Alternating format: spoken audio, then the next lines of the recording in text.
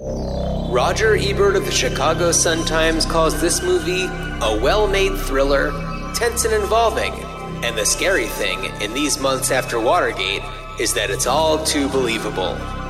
Chris Pettit of Time Out says, the action rarely falters, and at its best, the film offers an intriguing slice of neo-Hitchcock. And Letterboxd user Superpulse calls it a movie about sinister forces at work in the CIA, with big scenes set at the World Trade Center and in a Ford Bronco. It's like the nexus of all conspiracy theories. On this episode of Ruined Childhoods, we decide the fate of 3 Days of the Condor.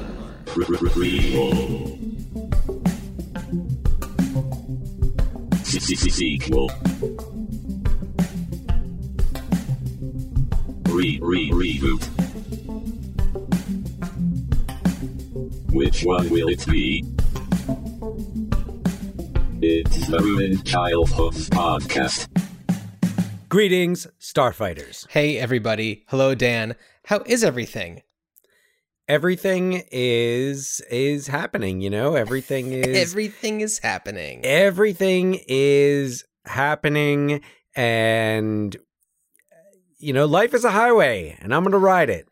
You know what, Dan? Whenever I'm tasked with thinking about what song I'm going to put at the end of an episode, and I have used it before, yes, but my first instinct is to go with Life is a Highway every single time.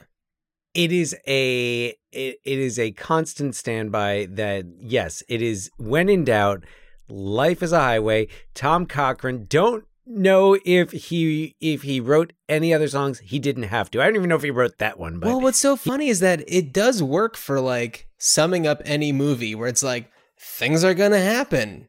Just roll with it. Life is a highway. See what happens. You gotta ride it all night long. And daytimes as well. Oh, Dan. So I have a couple of things that I want to bring up as we are on the heels of the intro.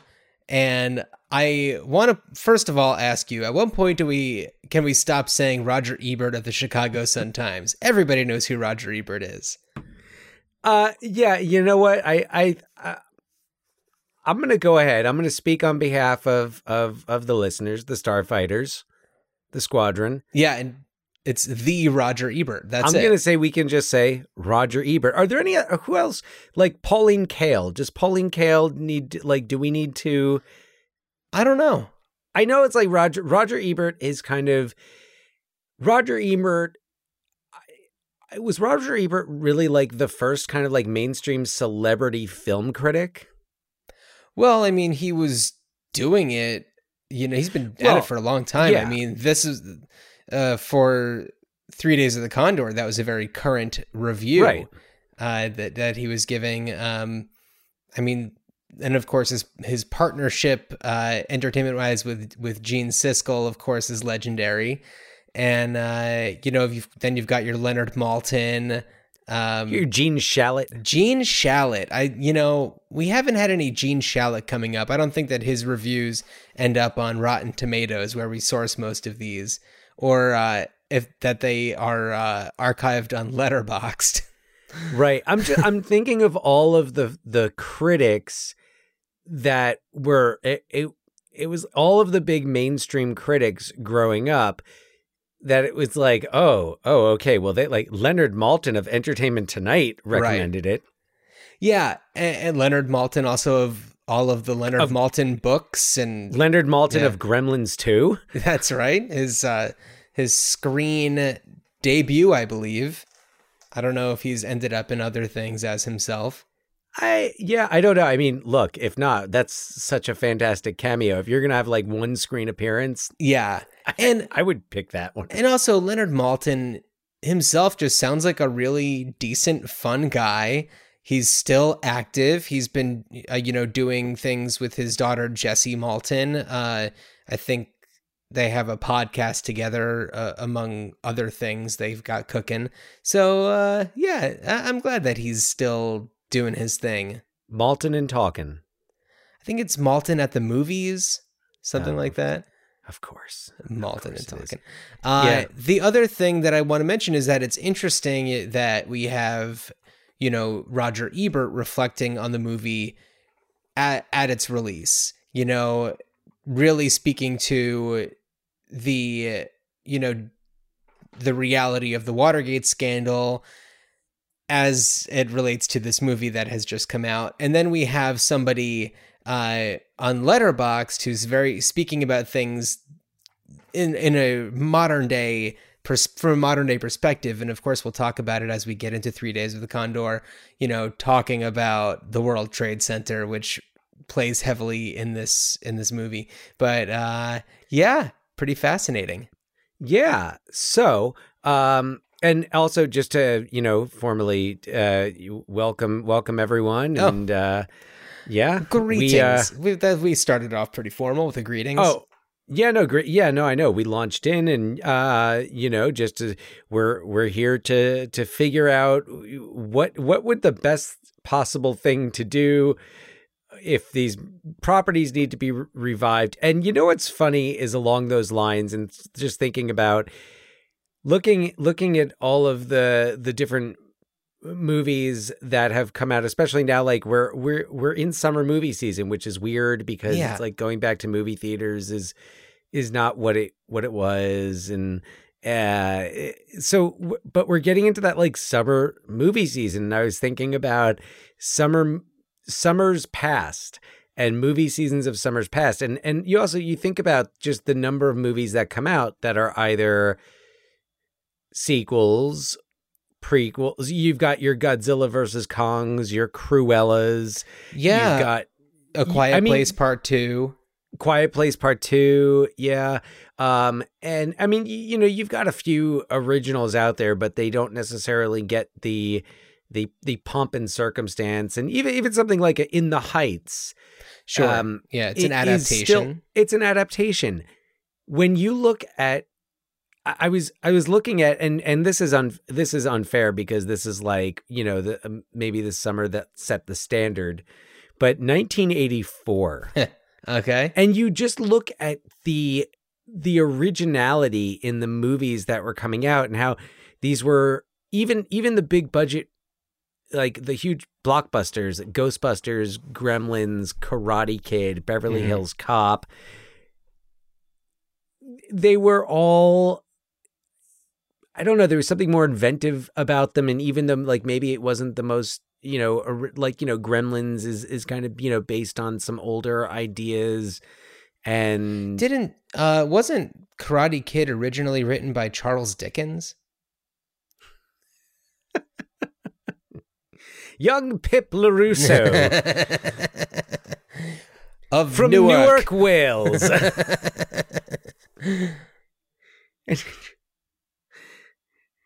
I hate this bicycle. Okay, moving on.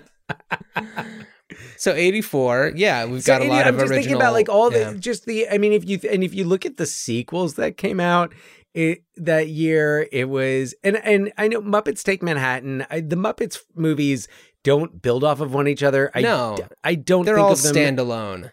Yeah. So Muppets Take Manhattan came out summer 84, but I don't count that. The sequels that were coming out were like, there was a Friday the 13th sequel. Mm-hmm. Star Trek 3. Okay. Search for Spock. And I feel like there was like maybe one more movie that I came across that came out that summer that was a sequel. Okay. And I can't, and I don't think it was anything very, it was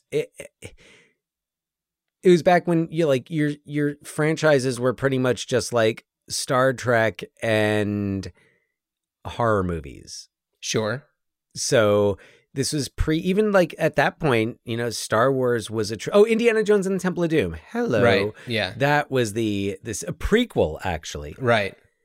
That prequel to Raiders of the Lost Ark. And, of course, here we are.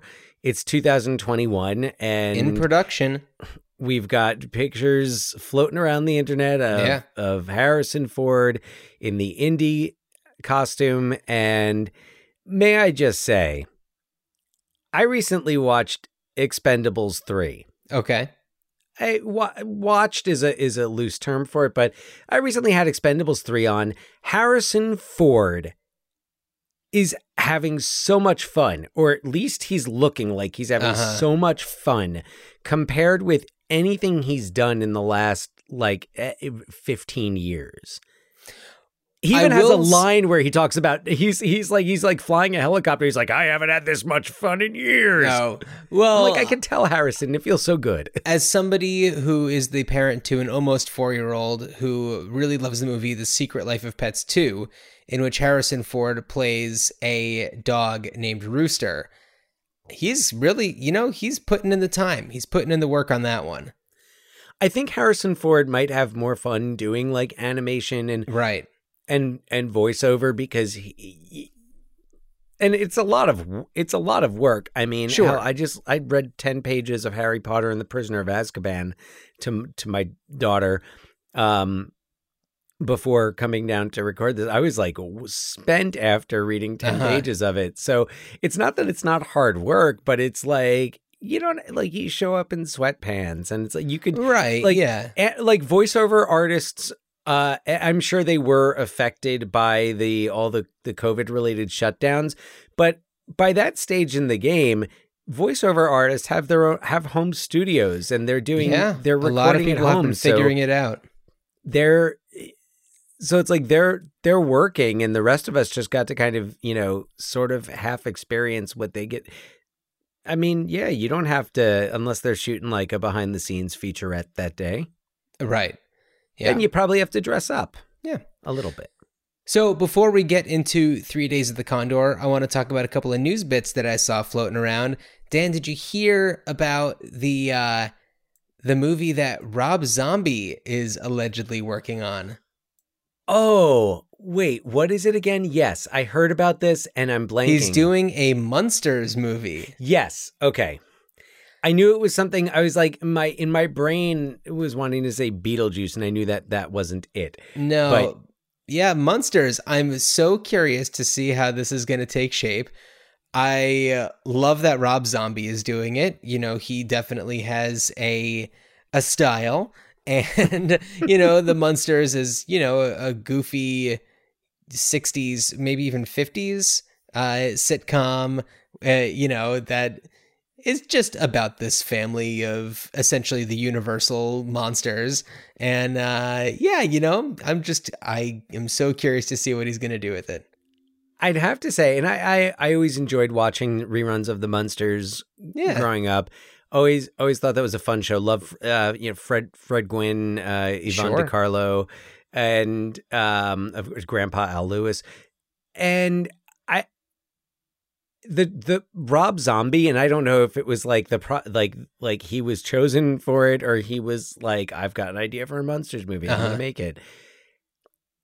It's kind of the only. I was thinking about it, and I was like, I don't know how else I could be this interested, right, in a Munsters movie and have such high hopes for it. Yeah. Because otherwise it would just be okay, what are they? Is it going to be the Brady Bunch movie, which was awesome, but right, but you can't do that again, right? Yeah. Right. So to hear that, okay, Rob Zombie is doing House of a Thousand Corpses, Devil's Rejects. Rob Zombie is doing the Munsters. Okay, well, we'll just see. I'm looking forward to finding out. I mean, he's definitely got a sense of humor, and who knows how Rob Zombie-ish it's going to end up being. There's another bit of news that I did see, and this one, there's no script, there's no writers, not sure if the originals are directing it, but they are allegedly producing it, but there's allegedly a Kingpin sequel in the works, according to Slash Film. So Farrelly Brothers are on board for producing. No information about if they're directing or who's writing anything, but that's just something I saw that's worth mentioning. Interesting. I'm trying to think of Farrelly Brothers movies that have had Dumb and Dumber. Right. Yeah. I don't think there's been any other Farrelly Brother. Those movies, mostly stand on their own. Uh-huh. Yeah, but they did didn't they do like the Heartbreak Kid remake? Oh, was that them? a Farrelly thing? If not, it felt like them. Yeah, I know. I think you're right. I think they did the Heartbreak Kid remake, but I don't think they've sequel. There wasn't like Me, Myself, and Irene and Herself. Right. No. Or there's something else about Mary. Yeah. No. So we'll see about that. We'll see if that continues on. Hey, I thought Kingpin was great. I don't know that it ever called for a sequel. Nope, but whatever. So Dan, anything that you want to talk about before we move on to 3 Days of the Condor, or maybe something about Serial Mom or the John Waters verse? Oh no, but you know what? Now that you mentioned the John Waters verse,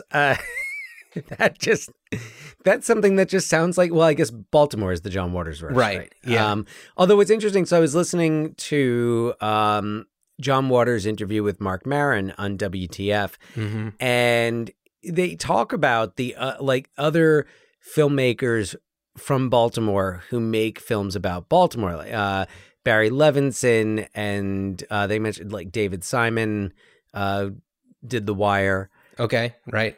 And it was funny because Waters was kind of like, he was talking about Baltimore and just how Baltimore is just this kind of like, weird little like city with all of these, little like subcultures and communities. Right. And it made me think of like maybe the Baltimore verse. So I'm like, I would just be, I don't think I would ever want to do anything with this, but I'm just like imagine watching the scenes in Diner and Divine comes in and right sits down at a booth or yeah. I think it would be interesting to kind of to do almost like a Baltimore film festival and say like, sure. Okay, well, what are we, and not just the movies, but like, okay, so what is this showing? Like, what's the reality in Baltimore that we're seeing here? How is it being represented? How is this filmmaker influenced by Baltimore? And yeah, it's just, you don't think of Baltimore. Baltimore. I'm just trying to, I just bringing in the Baltimore accent. Baltimore. Is that it? I know some people from Baltimore, and I feel like that's along the lines of how it goes. Couldn't even tell you. Have never been. I think I've driven through Baltimore like on the way to DC. Okay. But never stopped in Baltimore. So that's the thing. It's like, it's just not a location that you normally think of as a place for movies. Unless you're just like, all you watch is like John Waters and Barry Levinson movies. Yeah.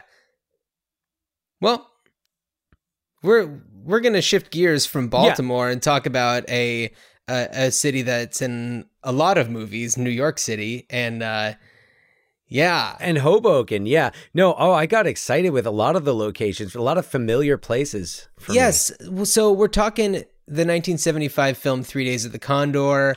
Dan, before I get into a synopsis, I'm curious to know, was this your first time seeing this? What's your history with this movie? My history of this movie is that I think I tried to watch it once, and as I do frequently when I start a movie past like 6 p.m., like nodded off and never really went back to finish it. So this was my first time really like watching it. How about you? I had seen it for the first time maybe a couple months ago, and I really loved it. It's a movie that, I've heard the title before, bopped around a bunch.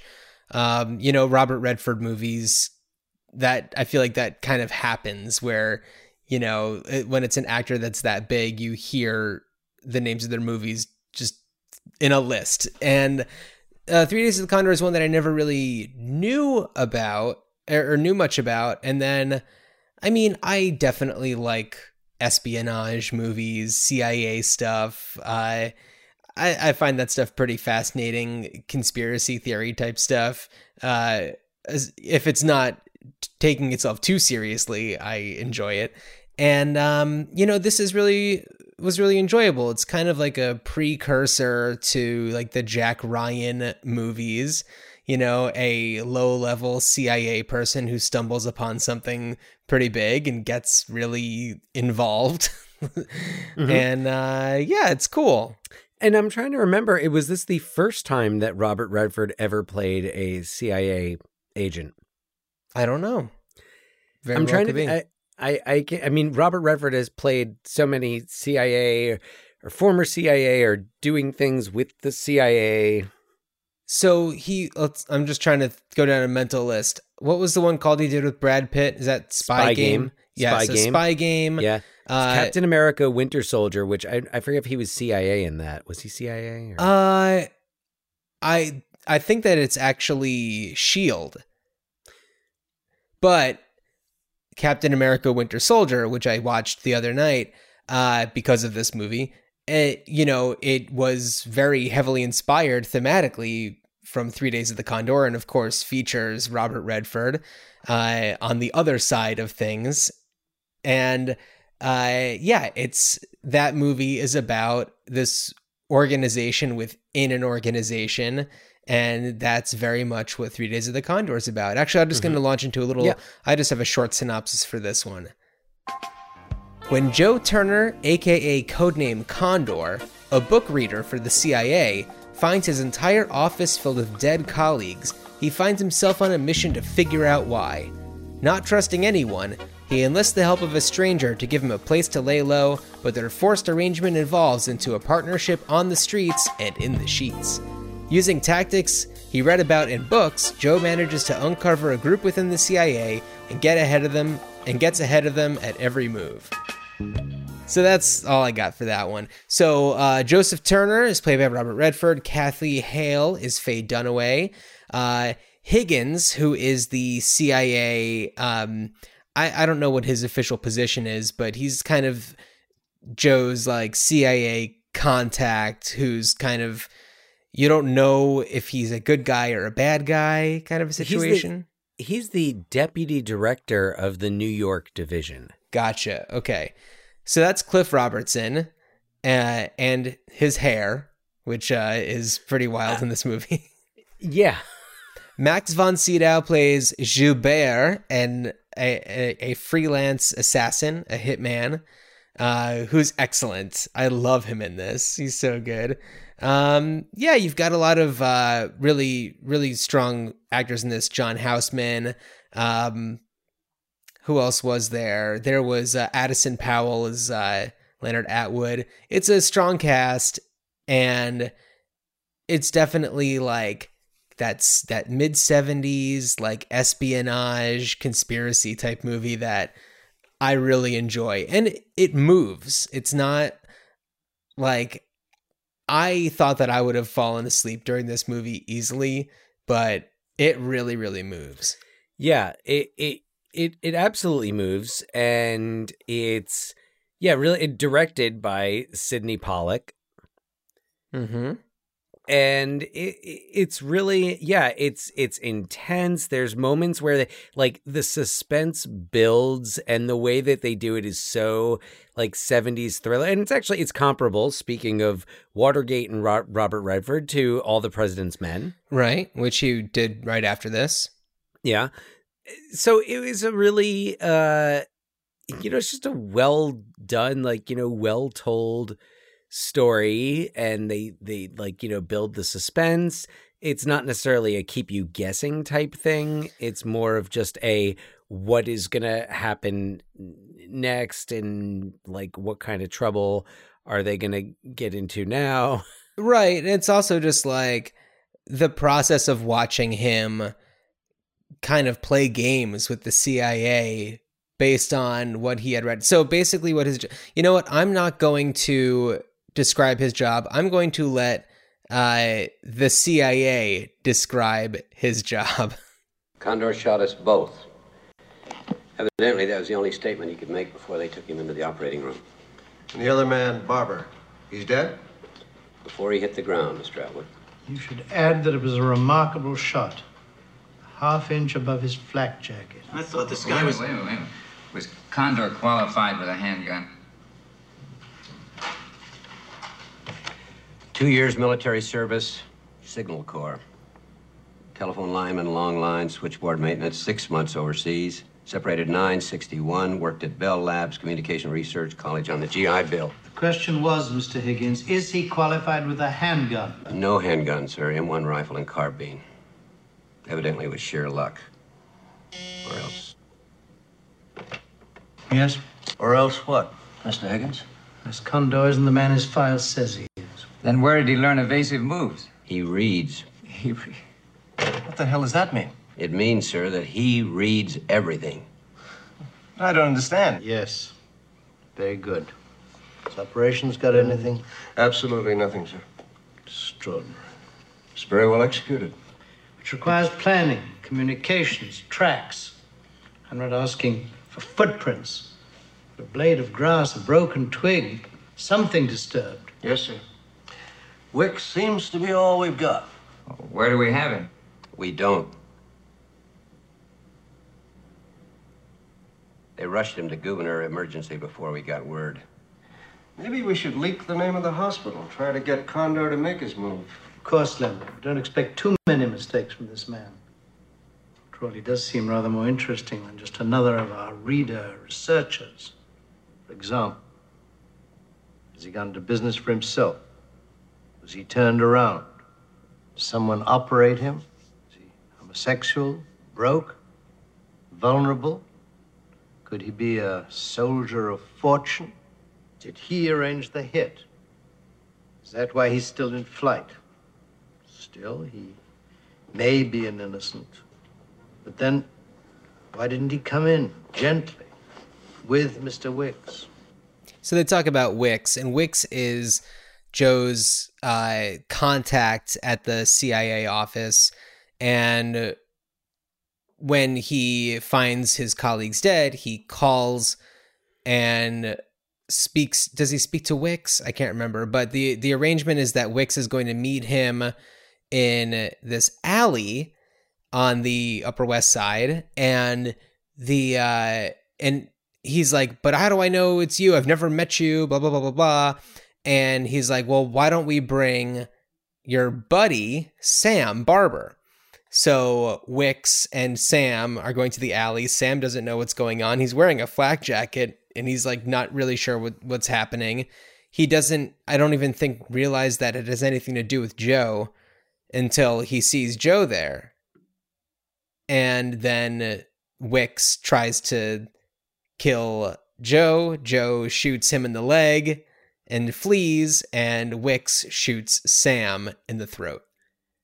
Well, it's this really intense sequence where Joe's at the end, and it's this alleyway that's kind of narrow. It's narrow, but then it expands. It like opens up. It's kind of like there's a place where like a garbage truck could pull in and empty a dumpster.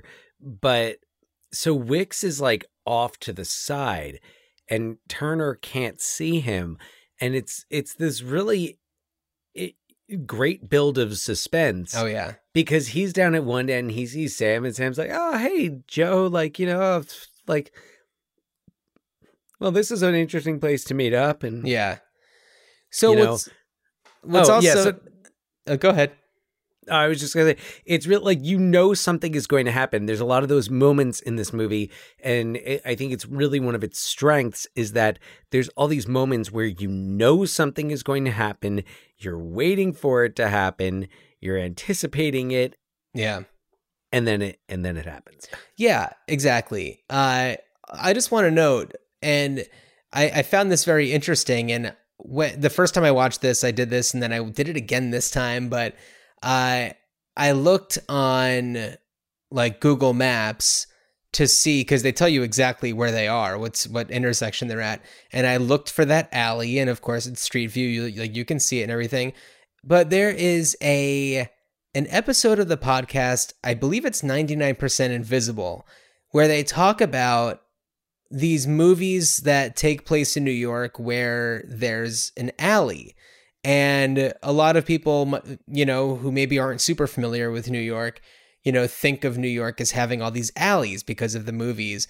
But it's really, there really aren't any above like a certain street. Like, it's really interesting that there's this alley because it is extremely rare for there to be any alleys in that part of town. They're all, you know, downtown.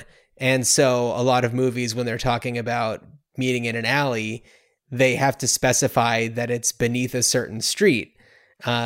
So when I first heard on the Upper West Side that there was an alley, I like checked the maps and I was like, wouldn't you know it? There is. It's like, it's gated off now, but like, it's definitely an too many access CIA point. meetings happening there. Yeah, exactly. Too many people getting shot in that alley. Yeah. It's behind, I want to say, the Ansonia building, which is I think it might have been a hotel. I think now it's just kind of like a upscale. I think it's 73rd and Broadway, something like that. 71st and Broadway, maybe. Because we used to, I used to live That's 75th and Broadway. Yeah. Used to live up there. So they mentioned it, the Ansonia, and I'm like, wait a second, isn't that Right. that like fancy pants place nearby? That's not a fifth floor walk up like our apartment was. Right. Yeah. So it's cool. And, you know, who doesn't love a movie in like 1970s New York? It's just got like the perfect amount of grit and yeah, it's real fun. Yeah. One thing about this movie, I'm curious to get your thoughts. The music. You know, there are certain places where the music feels a little off to me, but it didn't bother me that much. It definitely stood out. But yeah. It definitely bothered me more at the beginning because it's this really It's jazzy. funky, yeah. Yeah, like really like, yeah, it doesn't fit. It just doesn't fit. This doesn't work for me. Like, this should be the music. I don't know what it should have been in. I was like, I started to like sing vocals along to it as it was, because it just felt like that kind of like jazzy 70s. I can't think of it right now. And No, it's it's a little out of place, and I don't know. I don't know if it's just that like this movie wasn't given the love it deserved. I don't know. Like, it seemed like that was a point where it's like they took it so far. They had, like, I believe, was it Owen Reisman who was the director of photography? Like, Yeah, you know, it's got all these things dialed in, and then just like the music feels like they really like used up all their budget and we're trying to just like figure something out last minute. But I think, but Dave Grusin, who did the score, had worked, you know, did scores for Sidney Pollack. Well, I don't know if he did anything before 3 Days of the Condor for Pollack, but definitely did after that. You know, did Tootsie, and which it very much fits Tootsie. Right, absolutely. Well, Tootsie, if I remember correctly, the music is kind of weird tonally in parts. I'll have to listen back to our Tootsie episode. Notice that I said I have to watch Tootsie again. But I do remember us talking about how, like, in certain places the music felt a little weird. And you know, he did the score for The Firm. Okay. But I thought his score for The Firm was much better, like, suited for, because The Firm the Firm has a similar vibe to it, and also directed by Sidney Pollack. Yeah. You know, someone finding out, you know, discovering all these secrets. And... Sure. Yeah. I don't know. I mean, maybe it could have been that it was like a studio note that like the music needed to be a little bit lighter. It's like, you know, people are going to be coming to see Robert Redford and, you know, Faye Dunaway, and, you know, of course, it's like some of the biggest stars at the time, and it's like, you know, they're going to want to have fun at the movies. It can't just be depressing and, you know, super spy, you know, dark tones. Philip Glass will not be doing the score for this film. Yeah, so I mean, you know, you have to remember a lot of those decisions are made by the studios, and sometimes you just have to do what they say. But yeah, it could have been a studio thing. Yeah, it could have been. Yeah, so but it's a good it's a good movie, right? And the music doesn't it just kind of it threw me off a little bit at the beginning, but right. it definitely isn't as intrusive later on. So right. Yeah, if we're talking about things that, you know, were a little bothersome, I feel like I'm not alone in saying that Joe's relationship with Kathy and the way that he treats her is, and then the turn from her being his, you know, being captive to him to them, you know, in the sheets, if you will. And then the next day they're like partners. So it's like, it felt like too sharp of a turn for me.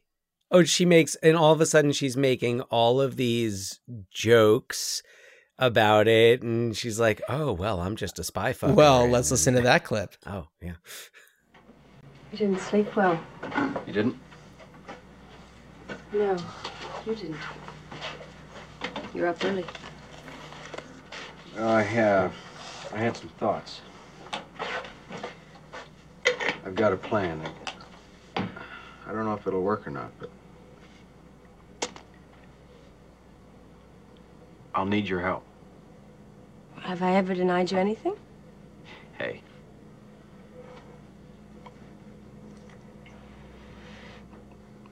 When things quiet down, you're really a very sweet man to be with. You had bad dreams. Talked in your sleep. What did I say? Who's Janice?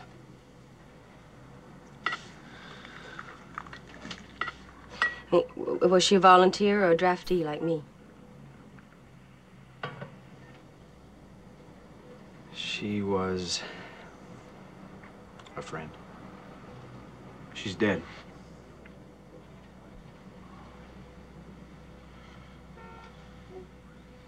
Do I have permission to take a shower? You don't have to help, you know? Oh, no. I'll help. It always depend on the old spy fucker. Love that line. yeah, but you know, that's something that I feel might have been a studio call. Was like, what, we're gonna have Redford and Dunaway in a flick, and they're not gonna fuck? Come on. Yeah, that's, hey, very well could be. I'm curious to know if that's something that would have been in the source material, the book 6 Days of the Condor. I'm glad they condensed it down to 3. 3 Days of the Condor has a nice ring to it, just as well as 6. It sounds like 3 coins in a fountain. You can sing it to the same tune. 3 Days of the Condor. There you go. So, yeah, I mean, I really love the, also the interaction when Kathy is like a full partner, and she has the interaction with Higgins at the restaurant to kind of get him to come outside so that Turner can question him. So, yeah, let's check that out. I have this friend, and he asked me to give you a message. Quote, "Dear Mr. Higgins, this will introduce a friend of mine, Sparrow Hawk. Please accompany her to the Nassau Street exit of this place. Now." Personally, I do it because he has this huge gun, and he's looking at us right now. She's just so charming, and like you can't help but, you know, really become attached to her character during this movie. I will say one thing I thought about her in the scene, like that morning after scene that we heard before, is that it's one of the few times that I've seen Faye Dunaway in a movie and felt like she looked like a real human, a real person. Yeah. Yeah, definitely. Like, and she's just ordinarily. Sorry, I want to elaborate on that a little bit, just because I feel like in Bonnie and Clyde, there's something. fantastical about her. There's something, and then in Network, it's like, you know, she projects this coldness as part of her character. I mean, you know, brilliantly so. Same thing in Supergirl, but in this, like, it was that scene where all of a sudden I was just like, and maybe it's also because I think, like, when I see Faye Dunaway, I think about all of the various stories that have been told about her. Though sometimes I do wonder if it's more of a case of a woman being given a hard time for things that men do regularly on film sets. I am willing to bet that that's accurate.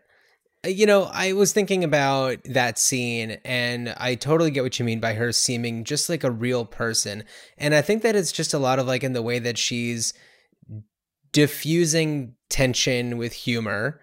And I mean, it's hard to say what anybody else would do in that situation. She is being kidnapped in her own home by a man who says that he's in the CIA and being, like, hunted down by the CIA or by somebody. And, you know, it's like, how could you possibly believe that? And he does enough to kind of prove it to her, but still he ties her up to her bathroom so that he can take her car to go do something. And, like, yeah, ties up her mouth and everything. And it's like, he's really, really rough with her. And, you know, I didn't pull this clip, but she, you know, says this thing after he gets back where she's, like, mentioning how he's been roughing her up. Like, oh, it's actually that scene when she's like, you can rough me up all you want, like, you know, about, like, taking her car.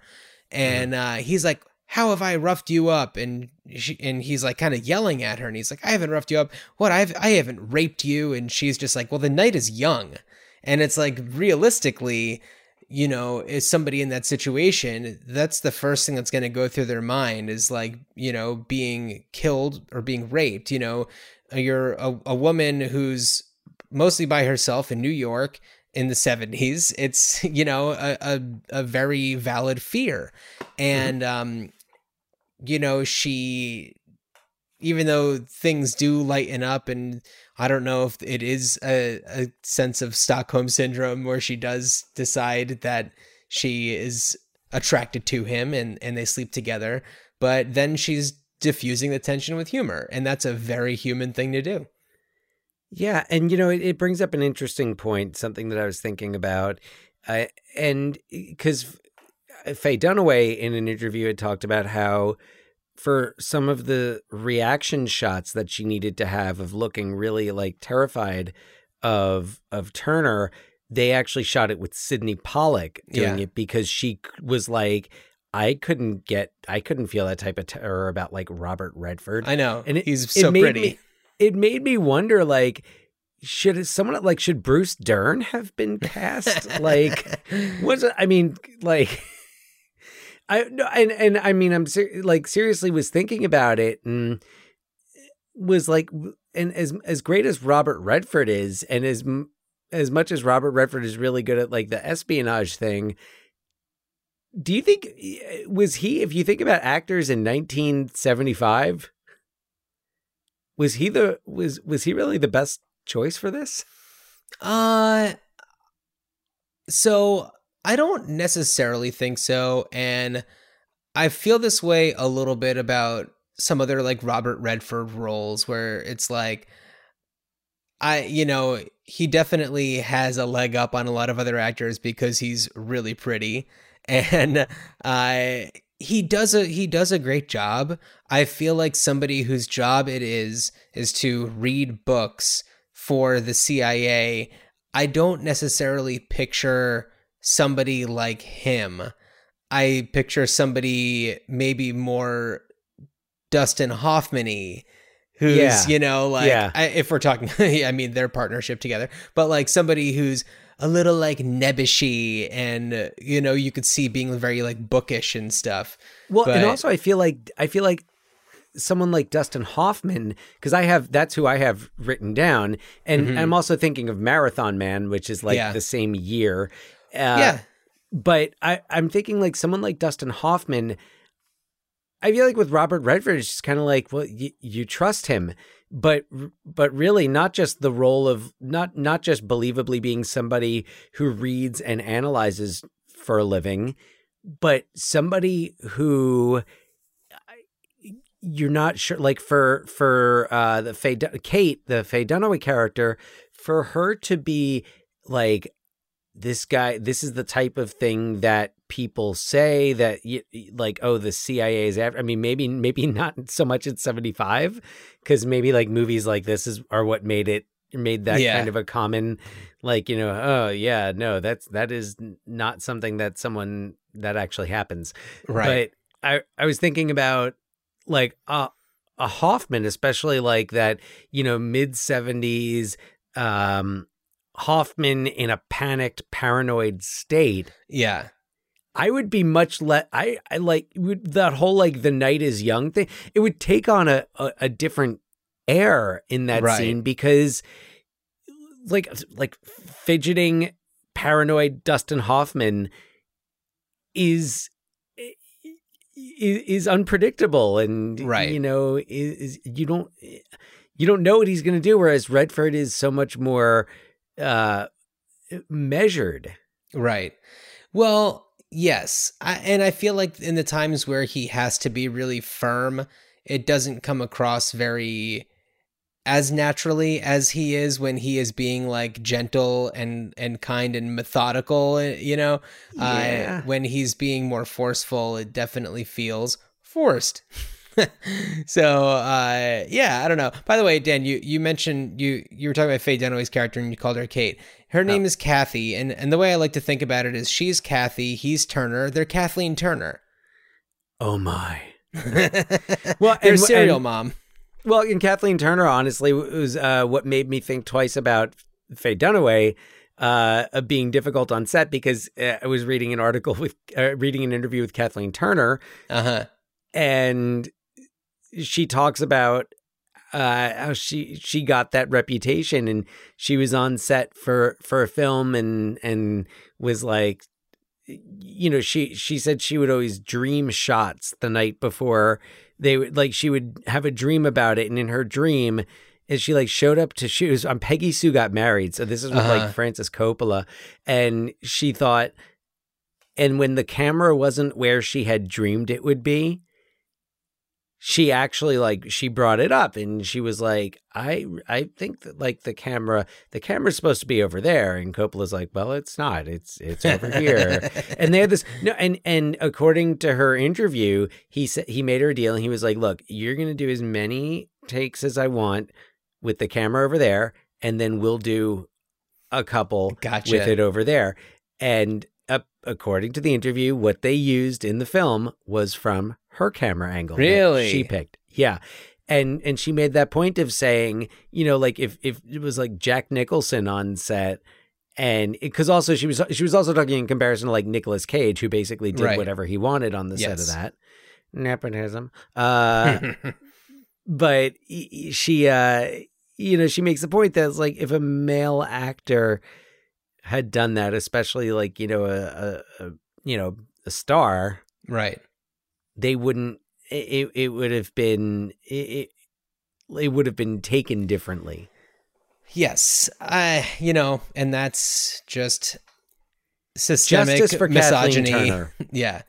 Justice for Kathleen Turner. There's, I'm sure, thousands of stories of actresses. And Faye Dunaway. And Faye Dunaway and, Katherine Heigl, like all the actresses that you hear, like these stories about, you just have to question how much of this is just because they're women. Yeah. Yeah. So yeah. But she's fine in this. It's Redford who we have I think that Faye Dunaway is really great in this. I like her so much. She just feels very authentic, as we were saying before. And you know what? Here's a little bit of Turner questioning Higgins in the car, where he is a little bit more forceful. This comes right after Kathy brings Higgins out of the restaurant that we heard before. They could be DFing us if you have a transmitter hidden somewhere in your clothes. What's this? DF, huh? You do read everything, don't you? This is no goddamn book. Somebody or something is rotten in the company. You never complained till yesterday. You didn't start killing my friends till yesterday. Who's she? Who hit the Lit Society? We had a big meeting about that. Your name came up. 5 Continents Import. Ring a bell? Where'd you get that? The mailman. Mailman? The one you sent. You know, the one with the uniform, cute little leather pouch, automatic gun. You never used mailman. Would you also happen to be familiar with a very tall gentleman, about 6'4", blonde hair, strong like a farmer, not American, accent, country, near Germany, maybe Alsace-Lorraine? So you hear the music changing there. That's because it's going to this shot of Max von Sydow in his like hotel room painting miniature figurines, and he's this hitman. And I do like how they have how the editing works out in a lot of those scenes where you still hear them talking in the previous scene about something, and then you see the visual of that person in, you know, a very different type of setting than you would imagine them in. So yeah, I really like that way to kind of bring it over to Joubert, Max von Sydow's character.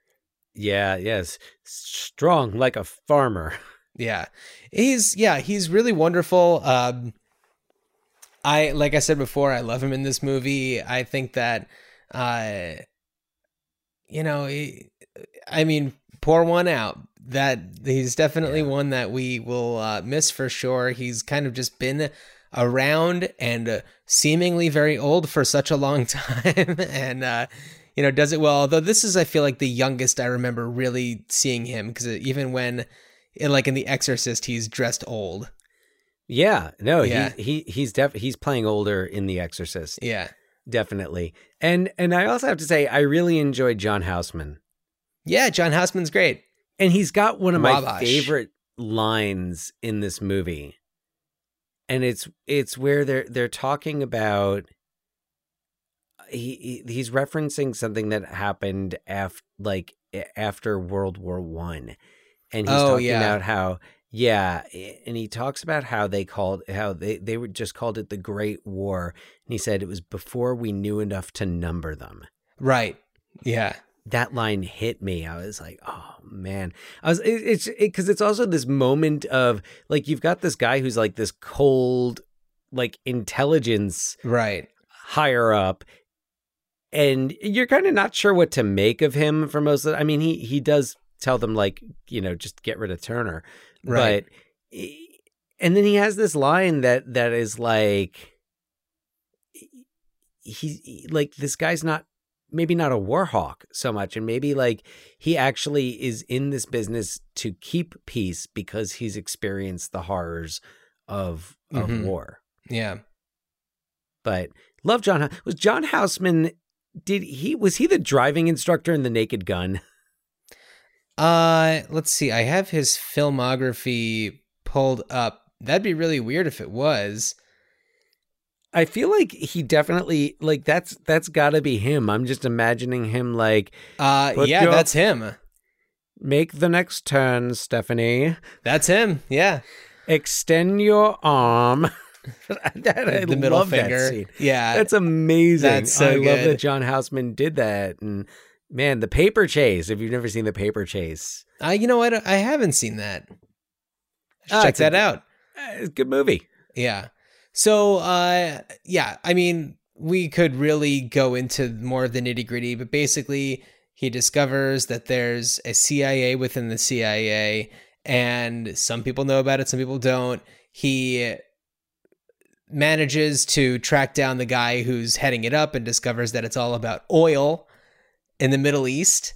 Mm-hmm. So, to give a little bit more information, the reason why all of his colleagues got killed, and he was supposed to get killed, is because he found in a book a passage that he had, like, essentially scanned into this machine that analyzes to see if it, like, cross-references any actual active, like, CIA codes and missions and things like that.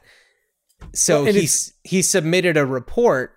And because he submitted that report, which he was notified that it turned up nothing, the CIA within the CIA actually knows that it very much is related to, because I think that it's a book from Belgium.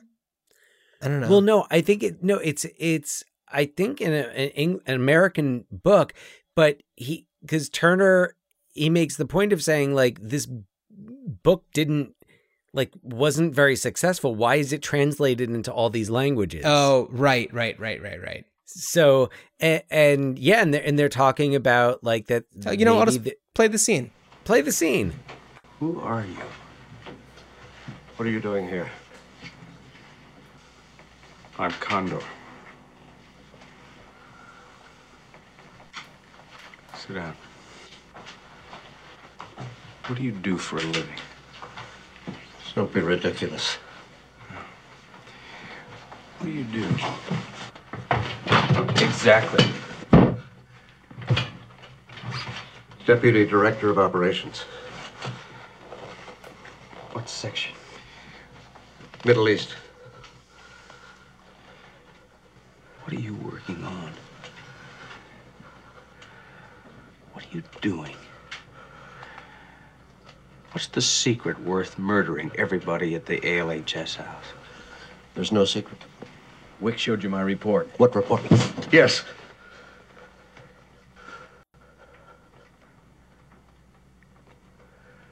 It was your network I turned up. Doing what? Doing what? What does operations care about a bunch of goddamn books? A book in Dutch. A book out of Venezuela. Mystery stories in Arabic. Wait. What the hell is so important about...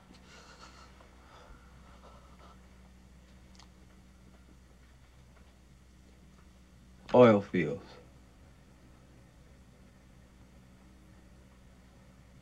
Oil.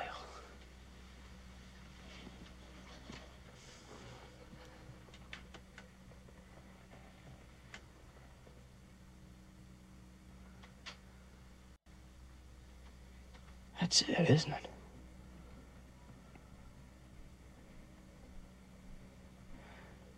This whole damn thing was about oil. Wasn't it? Wasn't it? Yes, it was. Yeah, so it's Reliance interesting to on see fossil fuels. Dangerous. It's interesting to see him, work out everything in his head in real time. There's a lot of moments where that kind of happens, where he kind of like pieces things together on camera. And I'm glad you mentioned that, because as I was, watching that scene and thinking back to the music, the suspense and just movies from like the 1970s, and I mean not just the 1970s, but compared to now, the silence, right? Yeah. And we're allowed to, as the audience, it's kind of like we're being trusted to that we're invested and we're following along as well. And that maybe, I mean, I don't know. I don't see how anyone could be putting that together in the audience, but what do I know? I'm not an intelligence officer. Right. But that's something an intelligence officer would say. So it's, I love that. And I appreciate that about it. And that we're given, these moments of silence. Right. Yeah. Yeah, that's something that we're missing a lot these days. Yeah. So speaking of these days, Dan, what would you do with a movie like this? What would I do with a movie like this? Well, I was thinking of a series, and now there has already been a series adapted.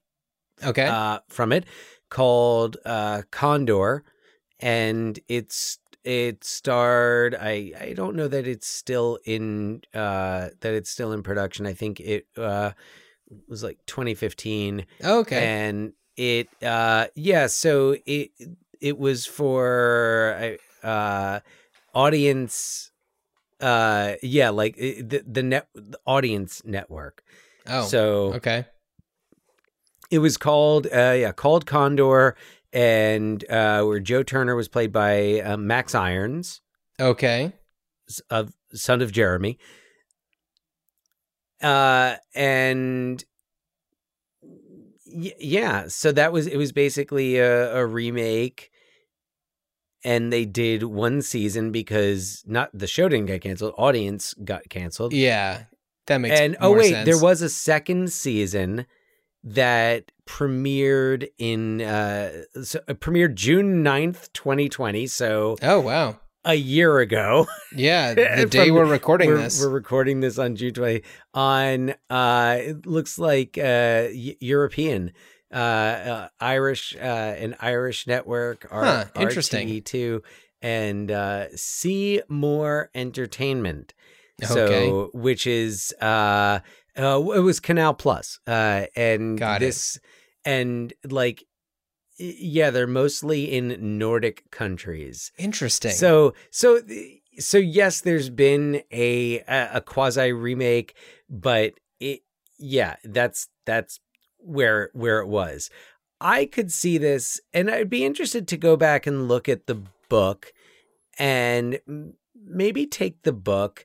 And it seemed like this would make for a good HBO thing. You know, a la like Mayor of Easttown or sure, clearly not the same. I haven't seen it, but not the same it's thing. great. But just like kind of that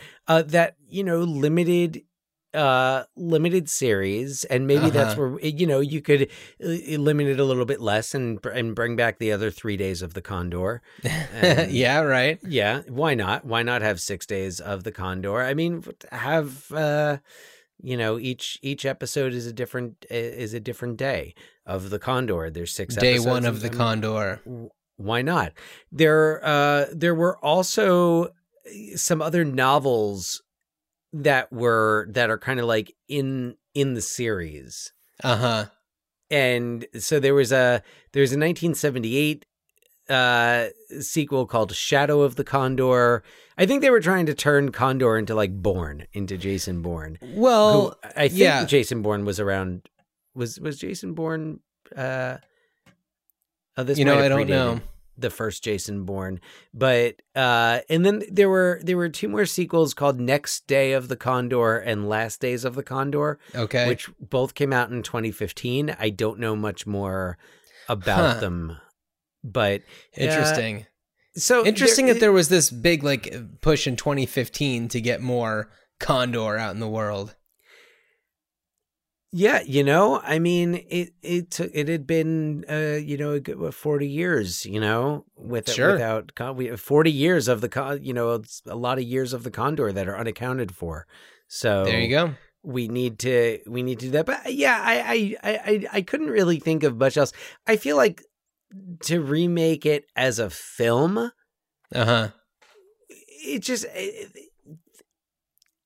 it doesn't fit in today's like cinematic landscape, which I feel like the cinematic landscape of 2021 is like it's either all on one end of the spectrum with your franchises, your big like action franchises, and then there's the other end of the spectrum where it's like your Nomadland and Parasite and I don't want to say Oscar bait, but just movies that are more original and not big. We don't have big blockbusters that are like.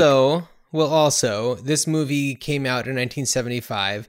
It's in the wake of Watergate. It's in response to Watergate, and luckily, we are living in a time right now where, the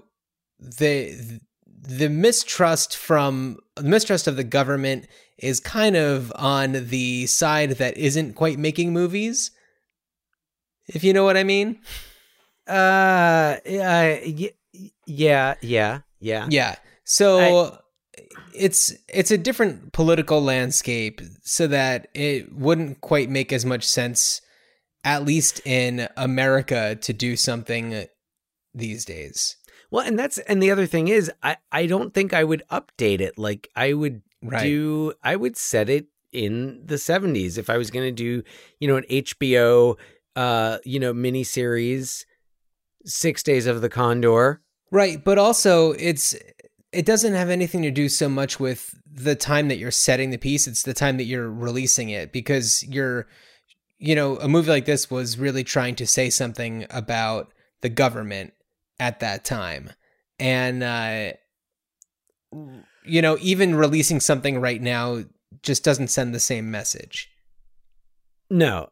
Because, when you watch these things, you're aware of the context. You're aware of like what's going on in the world. And that was kind of in vogue at the time to really be, challenging the government. Well, and also at that time, I'm pretty sure that the general public was all getting their news from the same, like one of three sources, right? That were all that, and those news sources were not going for ratings. This was, public network news, part of their, responsibility for having access to the airwaves, providing factual news. And it wasn't anchor people, exerting their views on it. It was anchor people just, delivering the news. It was why it was such a big deal when Walter Cronkite showed emotion after Kennedy's death, was because reporters, that wasn't supposed to be. Now it's,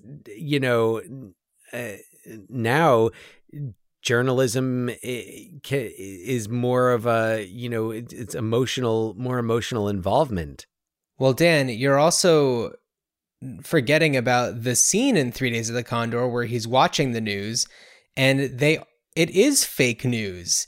It is said that Wicks and Sam were working for an insurance company. Fake news. Right, yes, but at least the same fake news was on every news channel. It wasn't like that's true. CBS was like they work for this and then playing around. Yeah. No. I mean, that's the thing, is it's not. I'm sure there was still manipulation of the media, but it wasn't like now. Depending on where you get your news and information from, you could be believing a totally different set of facts. Just because of like cable news can do that, or that's where we are. And then it was different, more in the consistency of the news. So everybody, the general public, basically got the same facts, right? Whether or not they were facts. Yeah. So what would you do? Well, musical. I know. No, not musical. I was kind of in the same boat that you were, where it's like, yes, there were these series that happened and more, because another thing I was thinking is like, I don't know, a continuation of the character in novels, but that's already been done. So I think that just a graphic novel interpretation of this story, I think, would be really entertaining. Stylistically, there's so much going on here that I feel a graphic artist would have a lot of fun with, especially keeping it in that time. Could also draw Turner to not be Robert Redford. Well, or keep it as Robert Redford. Maybe a hybrid Redford Hoffman. Oh boy, like kind of like a Brundlefly of. Oh geez, Brundlefly. Oh my God. That took me a second. Yes, if you put Robert Redford and Dustin Hoffman in 1975 in the machine from The Fly, what would you get? Which, by the way, talk about somebody else who would have been a great Joe Turner, maybe not quite like that far back, Jeff Goldblum. He would have made an interesting, let's see, has he ever done any kind of like, mystery thriller kind of thing? I'm trying to think. He must have, at some point, he's been in so many things. He's been in so many things, yeah. But anyway, I don't know. That's all I got. The graphic novel, I think, would be kind of cool.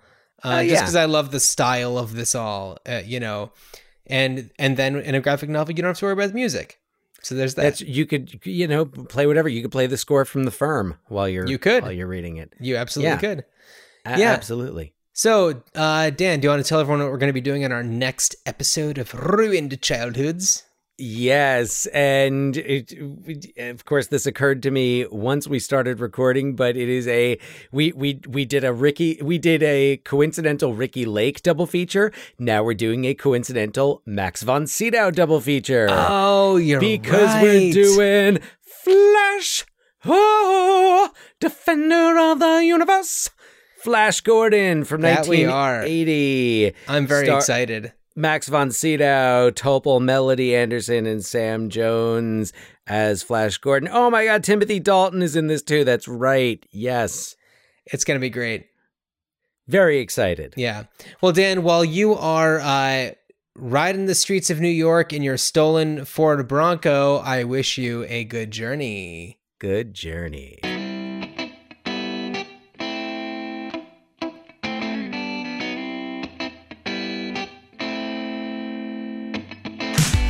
Out to Langley recently with a plain and simple dream. Wanna infiltrate some third world place and topple their regime. Those men in black with their mansion suitcases, where everything's on a need-to-know basis. Agents got that swagger, everyone's so cloak and dagger. I'm feeling nervous, but I'm really kinda wishing for an undercover mission. That's when the red alert came on the radio, and I put my earpiece on. Got my dark sunglasses on, and I had my weapon drawn. So I get my handcuffs, my cyanide pills, my classified dossier. Tapping the phones like yeah, shredding the files like yeah. I memorized all the enemy's spies, I gotta neutralize today. Yeah, it's a party in the CIA. Yeah, it's a party in the CIA. I've done a couple of crazy things that have almost gotten me dismissed. Like terminate some head of state who wasn't even on my list. Burn that microfilm, buddy, will you? I'd tell you why, but then I'd have to kill you. You need a quickie confession, we'll start a waterboarding session. No hurry on the South American dictator, I'll assassinate him later. That's when he walked right in my laser sights, and my silencer was on. My silencer was on, and another target's gone. Yeah, we got our flag up all over the world, from Kazakhstan to Bombay. Paying the bribes like yeah, plugging the leaks like yeah. Interrogating the scum of the earth, we'll break them by the break of day. Yeah, it's a party in the CIA. Yeah, it's a party in the CIA. Need a country to stabilize. Look no further, we're your guys. We've got snazzy suits and ties. And a better dental plan than the FBI's. Better put your hands up and get in the van, or else you'll get blown away.